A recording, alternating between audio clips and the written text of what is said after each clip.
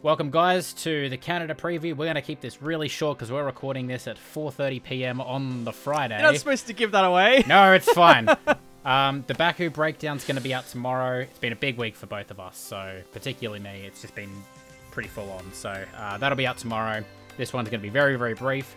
First time in Canada since 2019. There is potential rain for Saturday, which could make things interesting. It's going to be... We've already seen shots of the track absolutely flooded, I think, on Thursday. So already that's a good case. Very good. Very, very good. I do like wet races at Canada. They always seem... I always go back to that one Jensen Button one. One of the best races of all time. But it's apparently going to be a very similar race to Baku in terms of the tyres that they're taking are the three softest. It's a very bumpy... It's not a street circuit, technically, but it's not traditional street circuit. I think it's like a hybrid, like Albert Park kind of thing. Yeah, but it's quite bumpy. Generally, they tend to take sort of lower downforce packages as well, like they do at Baku. So a lot of teams thinking that it's going to be a very similar race weekend. So with that said, let's talk about what was hampering a lot of people at the Baku race, which was the bouncing, which we were expecting to see at Canada as well. It's a great thing we're recording now. We're going to talk about this probably more in depth on the podcast coming out next week, but we'll touch on it very briefly. The FIA has just introduced a directive, I guess a short-term directive. An amendment, per se. An amendment, yes. Where if drivers... or cars are above a certain threshold of bouncing or porpoising, they will be instructed to raise their ride height. The actual measurement hasn't been specified yet, but this is just a short-term one. They've implemented it very, very quickly. I'm actually surprised how quickly they have done it, given how slow they've been with decisions even lately, talking in our Baku breakdown, which I guess you'll hear if you listen to that too, we were kind of like, it seems like everyone's raising it, but I don't know if they'll do much. And then suddenly, a few days later, bam, hard cut rule. And I guess to its credit, this was the rule that you and I were hoping for. It's not a case of just, everyone, here's the minimum till we sort something out. They're very much saying, okay, that's fine. Guys with the worst of it, sort it out or you're getting penalized. Yep. Yeah, that's it. So I think it's the best situation they can come up with. Short term, they said medium to long term. Again, we'll talk more about it in the podcast, but medium to long term, they're going to be implementing or like researching different strategies to try and, eliminate it altogether. But this is very short term. They're looking to implement it for the Canadian Grand Prix. But this is all the information we have at the moment, is that this will be coming in.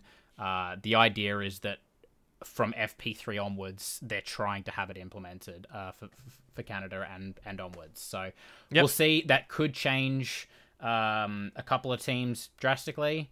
Particularly, you look at Mercedes, obviously. But, Mercedes will tend to... You would expect them to drop back if they're having as much bouncing as they did at Baku. The other big one is Ferrari. Their porpoising is generally, and their bouncing is generally quite bad. There's a fear that this could derail the championship a bit. Again, we'll talk more about it on the podcast. If you have any thoughts, let us know in the comments, or any questions. I think we're going to go into pretty big depth and pretty big detail, and hopefully a little bit more information will come out as of Canada and how they're going to be implementing and what it's going to do. But we'll talk about it on the podcast. Let us know your thoughts. With that said, what are your predictions for this weekend? Given this news that's just come out, So, there's this news and there's also some other rumors that I've heard about a certain man who had his red engine blowing up might be taking a penalty for a turbo this weekend. I think it's just a rumor at this point, but I've seen it. I haven't looked into it in detail, but when I did wake up today, I saw a few people mentioning that there's some chatter about it. So... Yes, so I guess I'll bring it up in case, I don't know, that affects anything for you. That was part of, I think, our pre-chat. I still wasn't sure. But I actually think about it, I think, off the bounce last week. I think of trends. I mean, I'm not going to go super, super boring. We'll start at pole, I guess, for quali. Yep. If we're thinking, look, it could be a bit crazy. There could be all sorts of changes, little things going on. Who was looking most stable last week? Well, it was the boys in the RBs, wasn't it? But...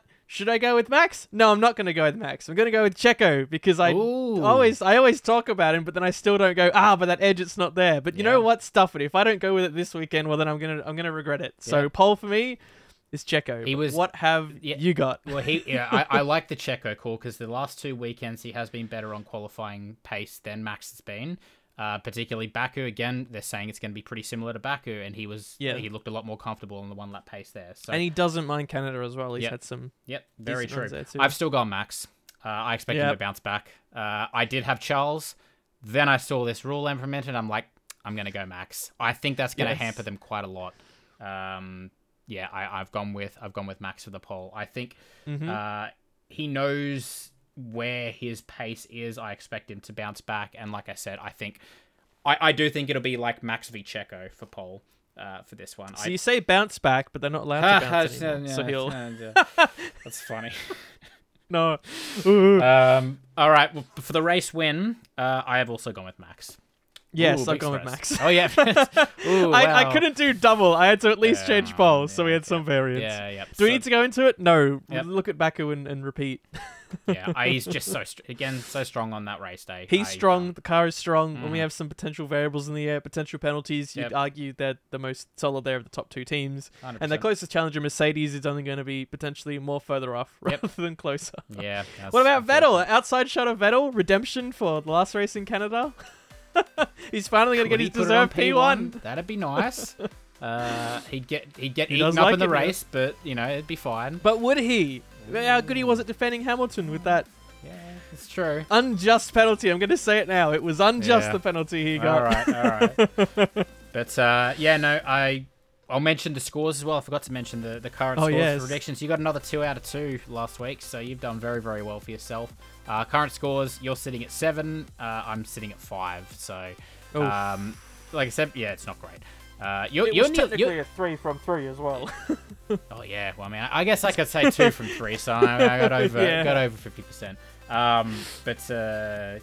Play along if you want. You're nearly at 50% now. I'm at not that, but I wanted to finish with this last question, and this is gonna be a real quick one.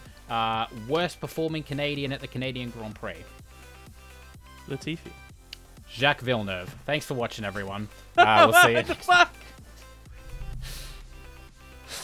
What do you mean, Jacques Villeneuve? Jacques Villeneuve.